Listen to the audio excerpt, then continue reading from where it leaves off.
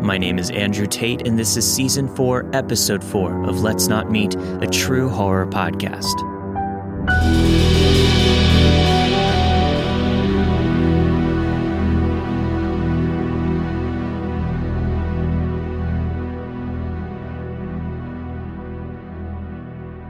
My guest narrator this week is an old friend from summer camp named Marjorie.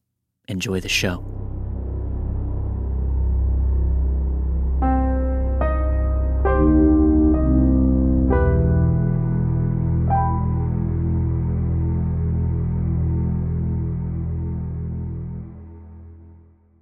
I apologize if this gets lengthy.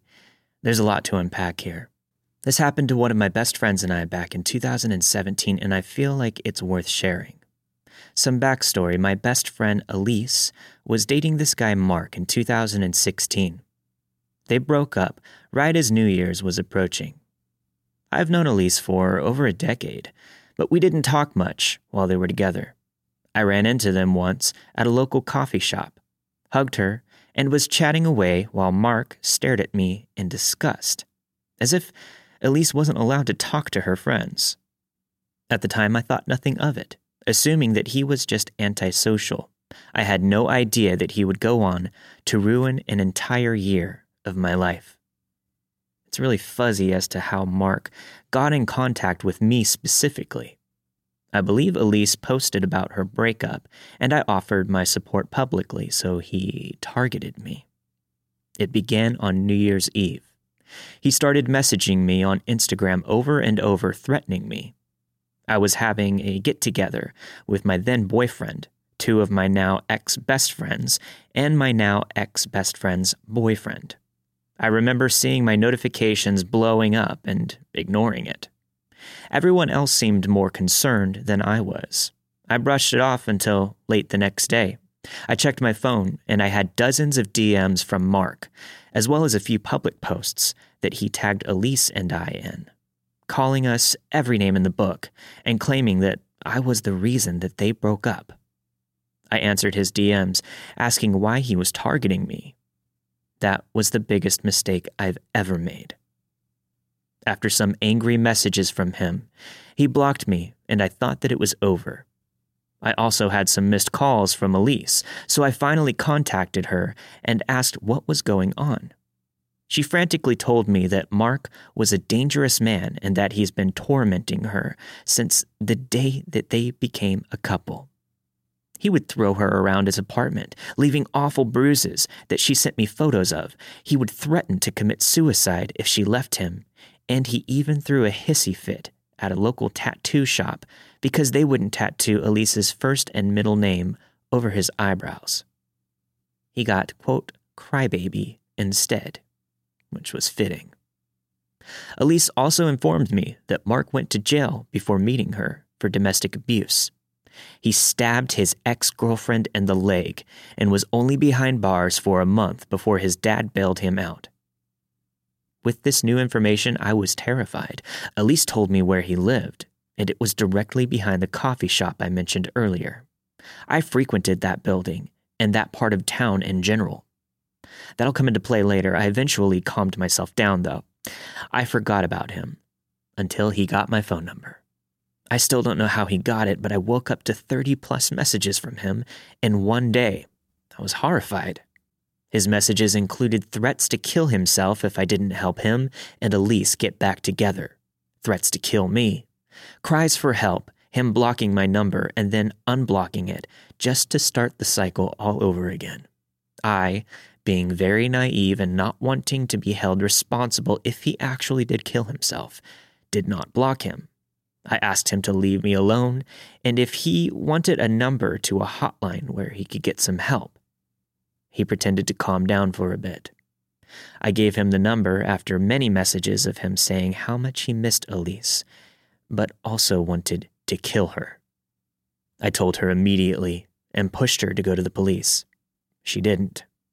He conditioned her to believe that he would get into trouble if she reported him. This went on for months. I usually didn't respond, and when I did, he seemed to chill out for a little bit. I'm skipping ahead to a particular night where Elise and I were hanging out at my house. We were chatting away when my phone started to light up. I ignored it, and I just kept talking because I didn't want to be rude. Elise peeked at my phone and said, "It's Mark. Look." Sure enough, Mark was bombing my phone with threats to slit his own throat because he knew Elise was at my house, calling us both cunts and claiming that it would be our fault if he died that night. I didn't answer, but what came next is something that still haunts me to this day.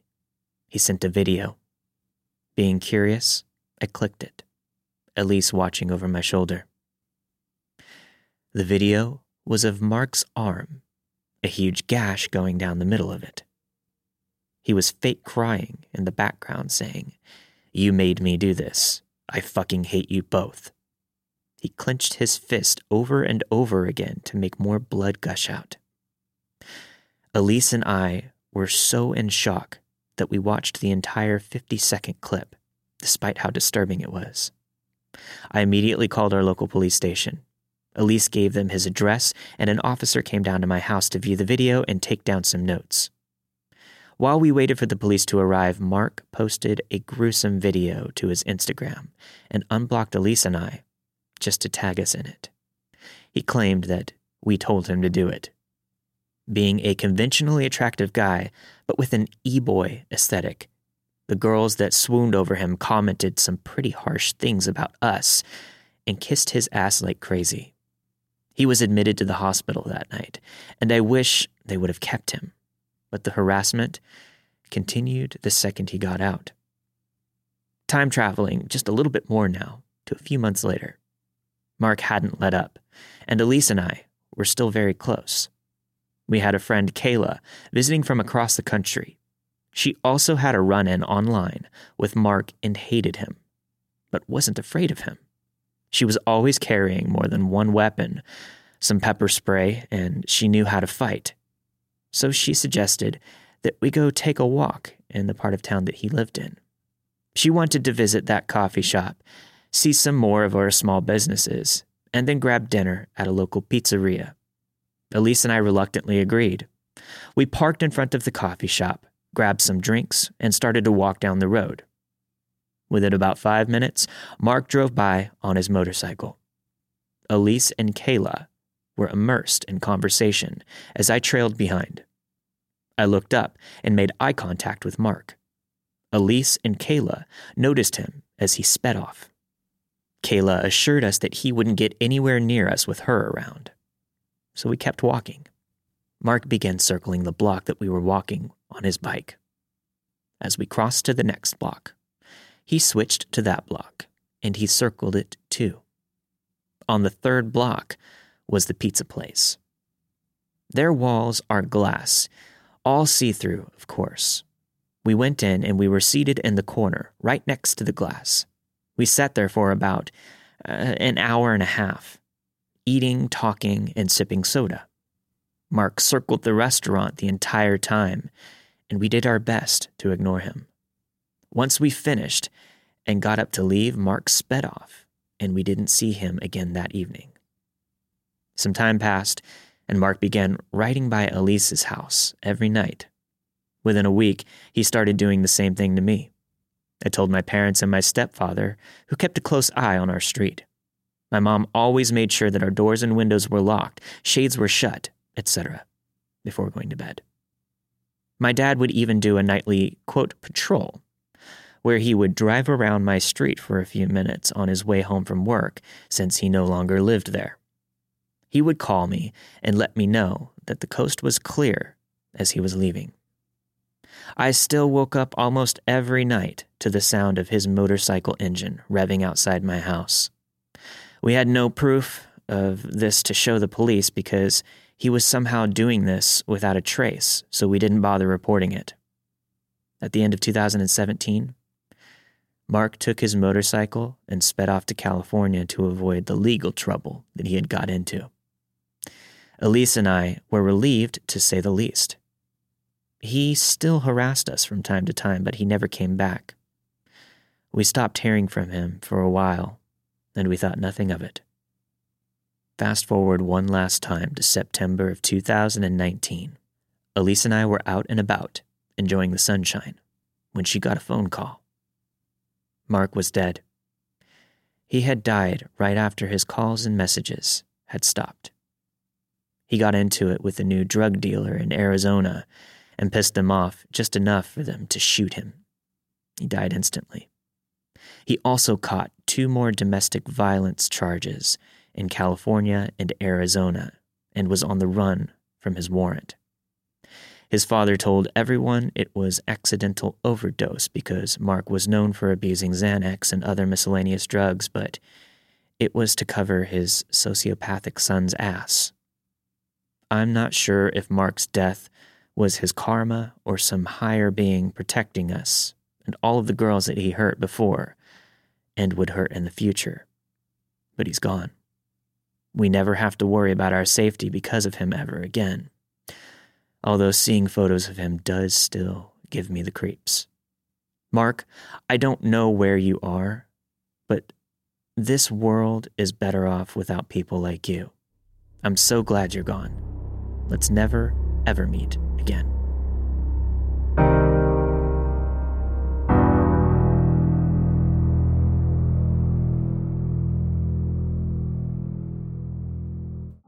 It was a long time ago, before cell phones were prevalent, and I was a mom in my early 30s who had just driven our kids to the pediatrician. The Macon, Georgia doctor's office was an hour away from our home, and I was just taking the 2 youngest of my 3, then ages 1 and 3 years old, to our scheduled appointment.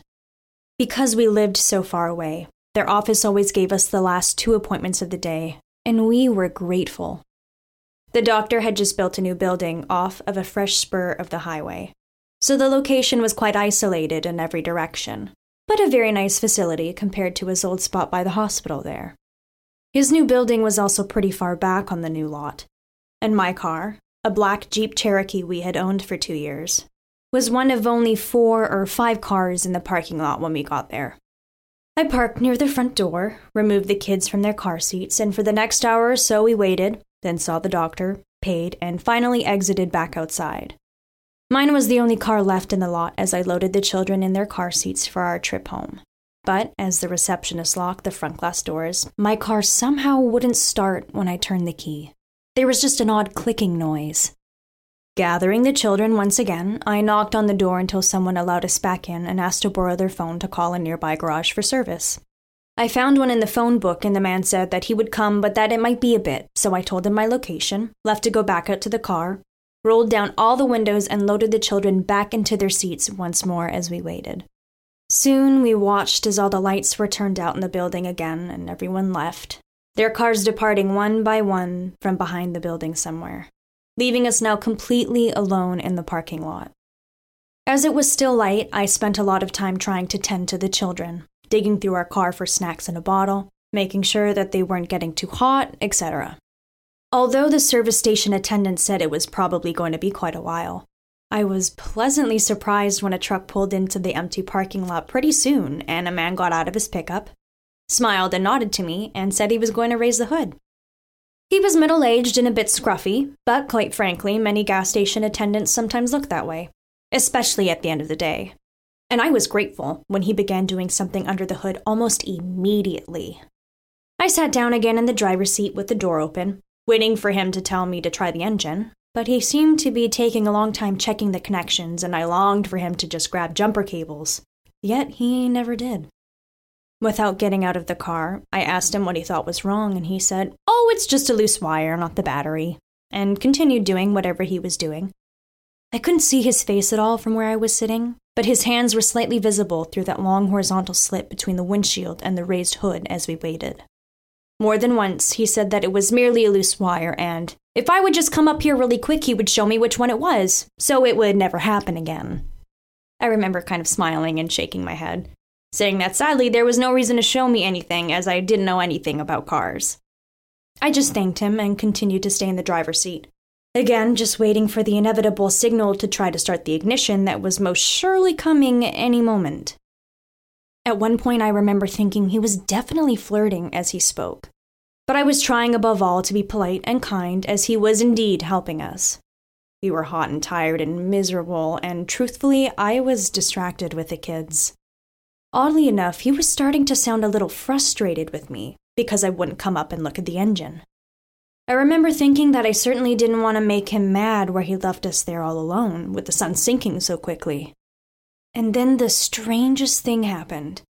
Another truck suddenly pulled into that desolate parking lot. And as it did, this nice guy working underneath my hood suddenly slammed it shut, ran to his truck, started it, and drove away very quickly, without even saying a word of goodbye. I was both confused and a little anxious when he did this, because I didn't know who was now arriving. I even remember feeling a little frightened that he had suddenly left me there alone with two little ones, defenseless. Why wouldn't he at least stay and speak to whoever was parking next to me now? It certainly seemed like the Southerly gentleman thing to do. I looked around and was very aware, once again, that there were no visible cars on the road, no homes or businesses nearby, and the sun was continuing to set quickly. As this new, also unmarked, pickup pulled in next to me, I got out of the car once again, this time more apprehensively. Upon exiting, though, he immediately introduced himself, and his name and voice seemed to match who I had spoken to on the phone much earlier. He then actually called me by my name, apologized for being so late, and, finally, smiled and stared towards the road, pointing and asking who the man was that had just left so suddenly. Relieved and unfazed, I just smiled back in surprise and told him, "Well, I don't know. I thought all this time he was you." And we both laughed slightly as he then grabbed jumper cables, walked to the front of my car, raised the hood, and started to work. I immediately sat back in the driver's seat once more, suddenly grateful that, with luck, that air conditioner would be blowing full blast shortly, and once again checking the children. While listening for the familiar words, "Try it," I had my back completely turned towards the children, when he surprised me by suddenly coming to the driver's side door. In the strangest voice, he said, "Ma'am, is this yours?" And when I looked into his hands, he was holding a long, thin, dagger-like looking device that was about 1.5 feet in length. It appeared to be very old and covered with reddish rust, yet on one end it had tiny circular, small finger holes, as if it was a mix of a long, thin sword and scissors, oddly combined. I remember being amazed, but not frightened, and I asked where he had found them. "Under the hood," he replied. I said, just matter-of-factly, that I had never seen them before. But how weird was it that those things had somehow been stuck and undiscovered in my car for all those years? And shook my head in surprise. He continued to stand there and stare at them, unbelievingly, and he looked oddly pale, too. Like he couldn't find the words to speak for a bit, just continuing to stare at the unusual object. Honestly, I didn't care one bit about it. All I could think of was getting the car going, letting me pay him, how much it would cost, and leaving. He didn't say anything else, just quickly set them on the curb, started his truck, and then signaled for me to start the Jeep. And when it immediately caught, my 3-year-old cheered. Grateful, I quickly turned on the air conditioner full blast, rolled up all the windows, aimed the air vents back towards the back seat, and reached for my purse to pay out. I stood up and took a few steps to meet him so I could hear the amount now owed. With both of our vehicles running, he came back around to my driver's side, but instead of handing me the bill, irritated me a bit by walking right past me and picking up that weird object once more. "Ma'am," he said slowly, "I want you to look at these one more time," and held them out for closer inspection.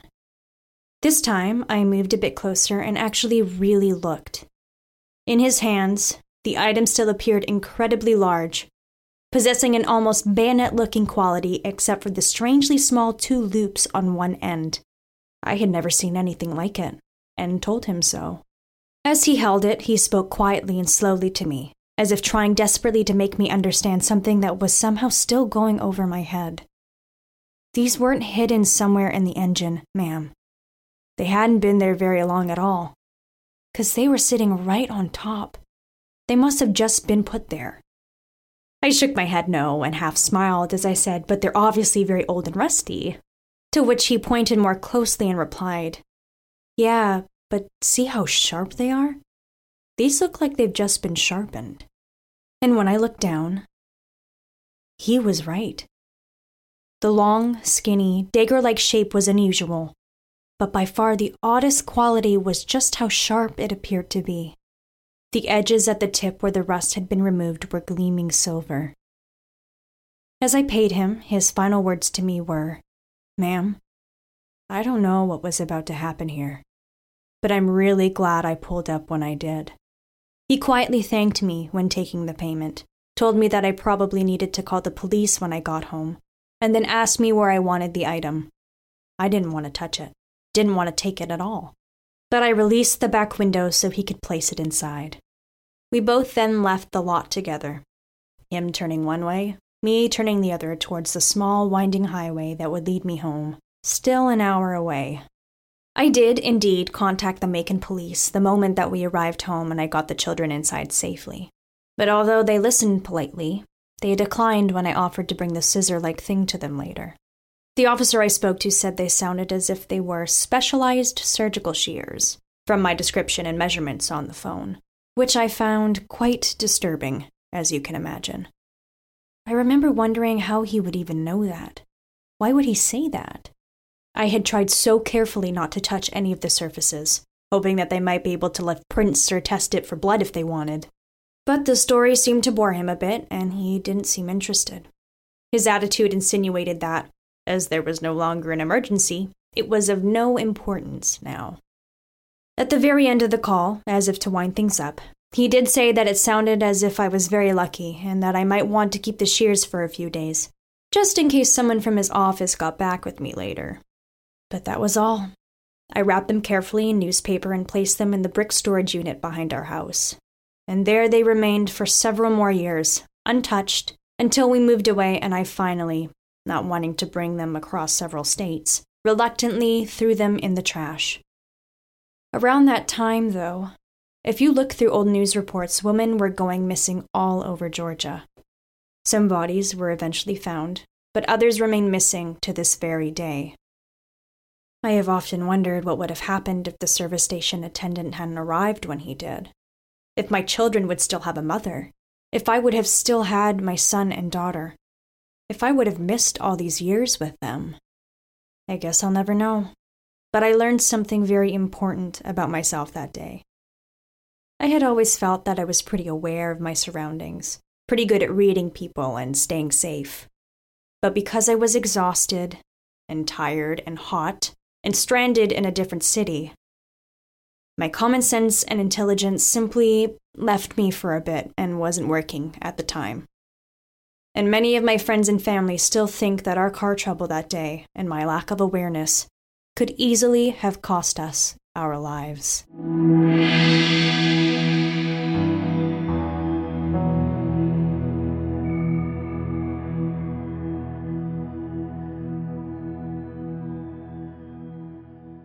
Honestly, I never hear anyone talk about it seriously, but living in small towns seems to make people cruel. Maybe it's just the sheer boredom that brings out the worst in people. Anyways, this is the first time I've ever posted here, so please bear with me.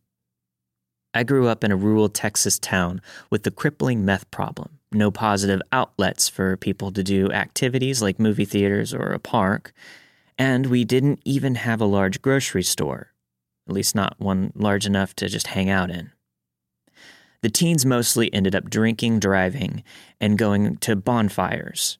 But quite a few of these teenage boys in my neighborhood decided that being evil was the best way to have fun.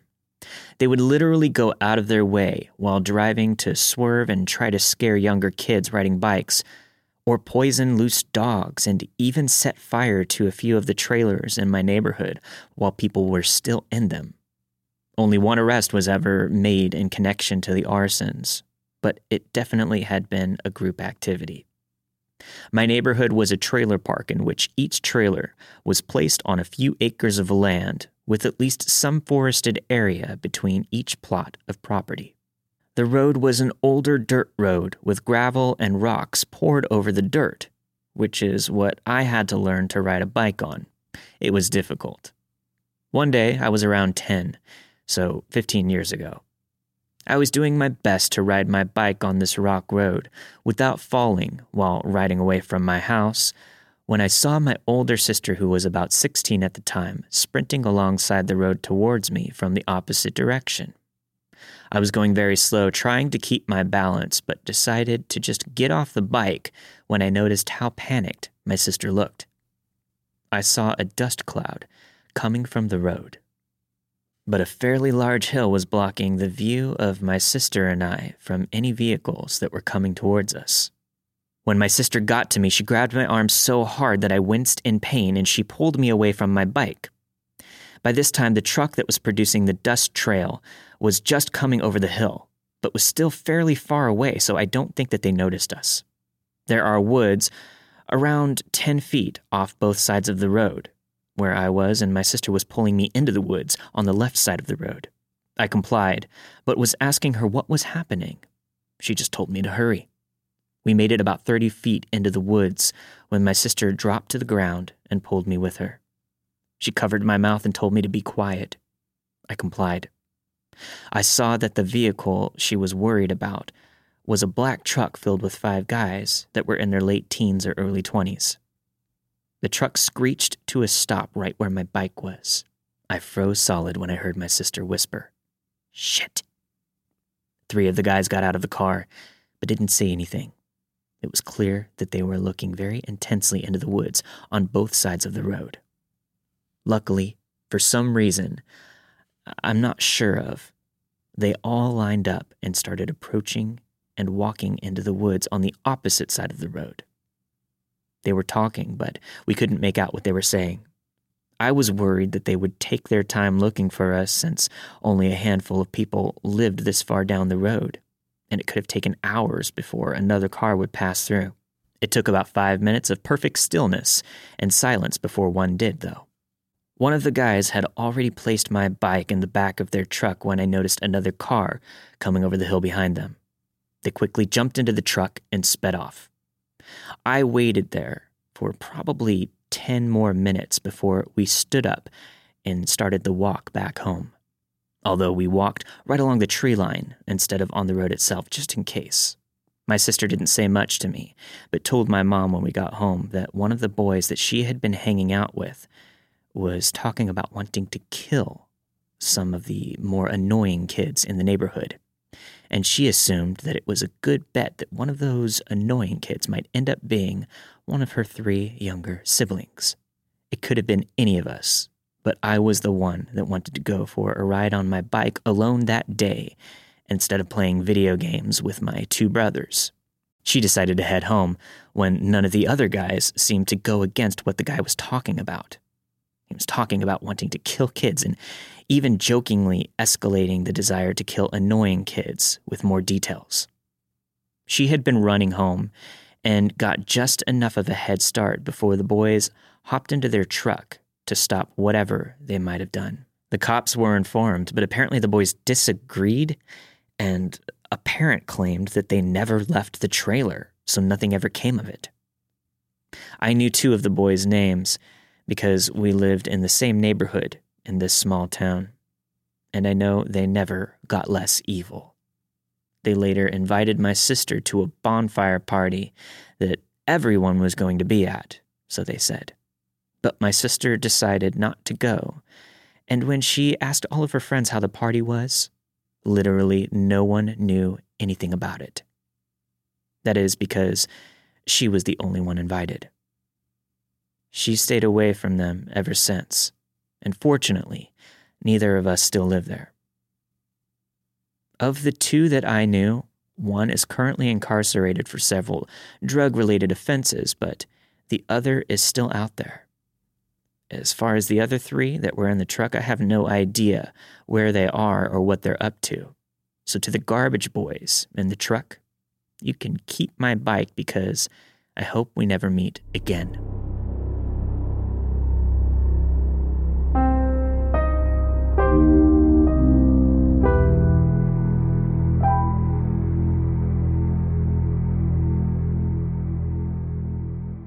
Back in my high school years, I'd often meet with a few friends at a local Dunkin' Donuts, which was conveniently near a railway we'd all take to our weed guy's house.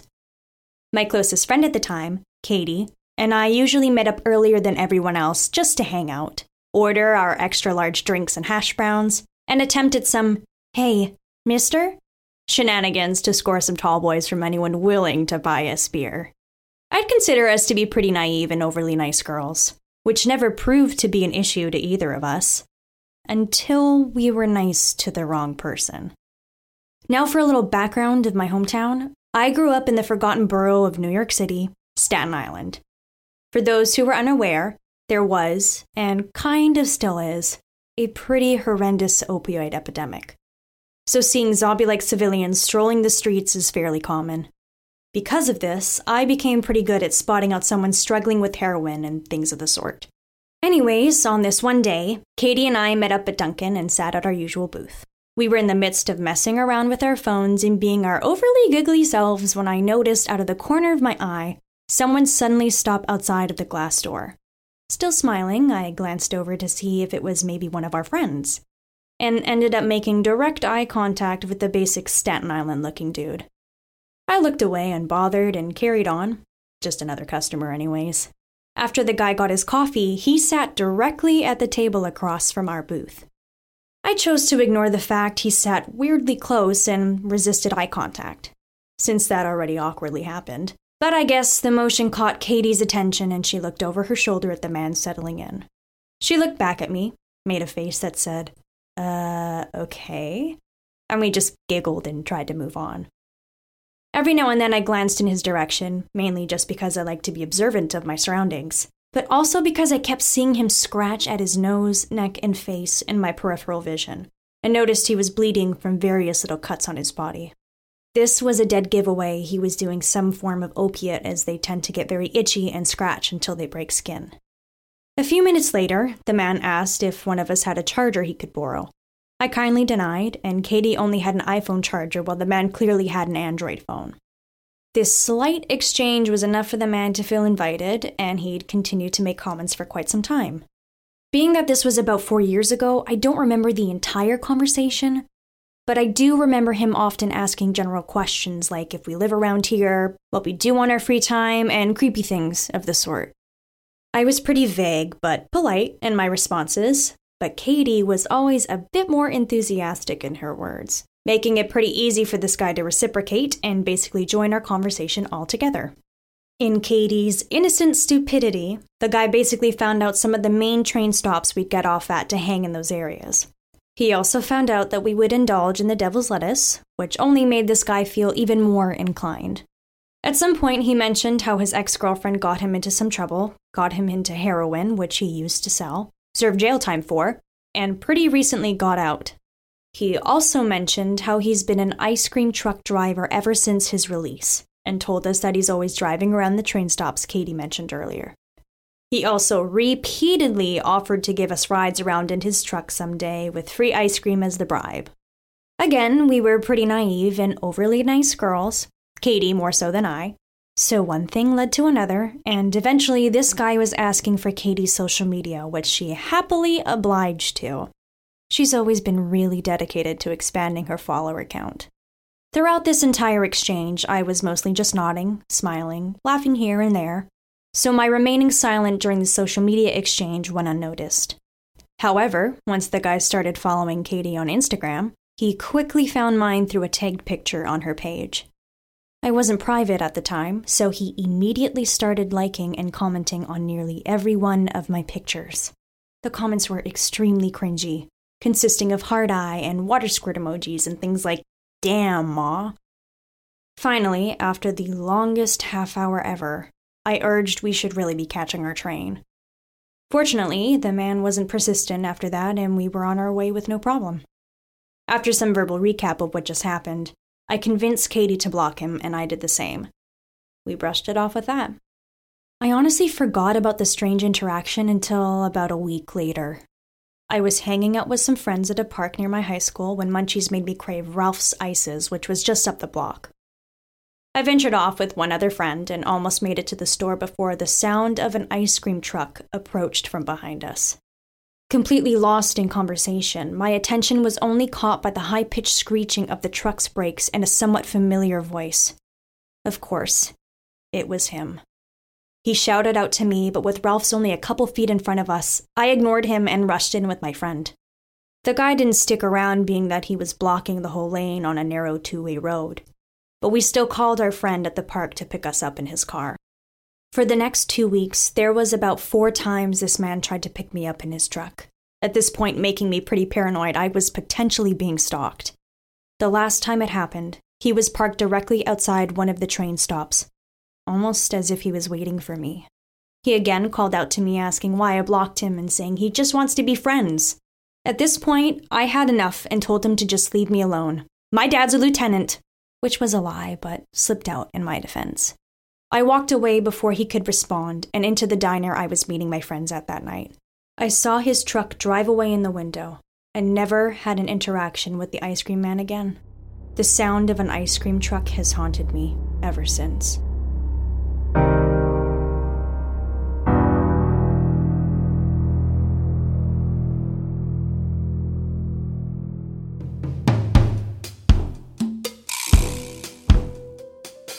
Thank you for listening to this week's episode of Let's Not Meet, a true horror podcast. This week you have heard He Stalked Us Until the Day He Died by Reddit user KH Way. The Ice Cream Man by Reddit user Maury H. Judith.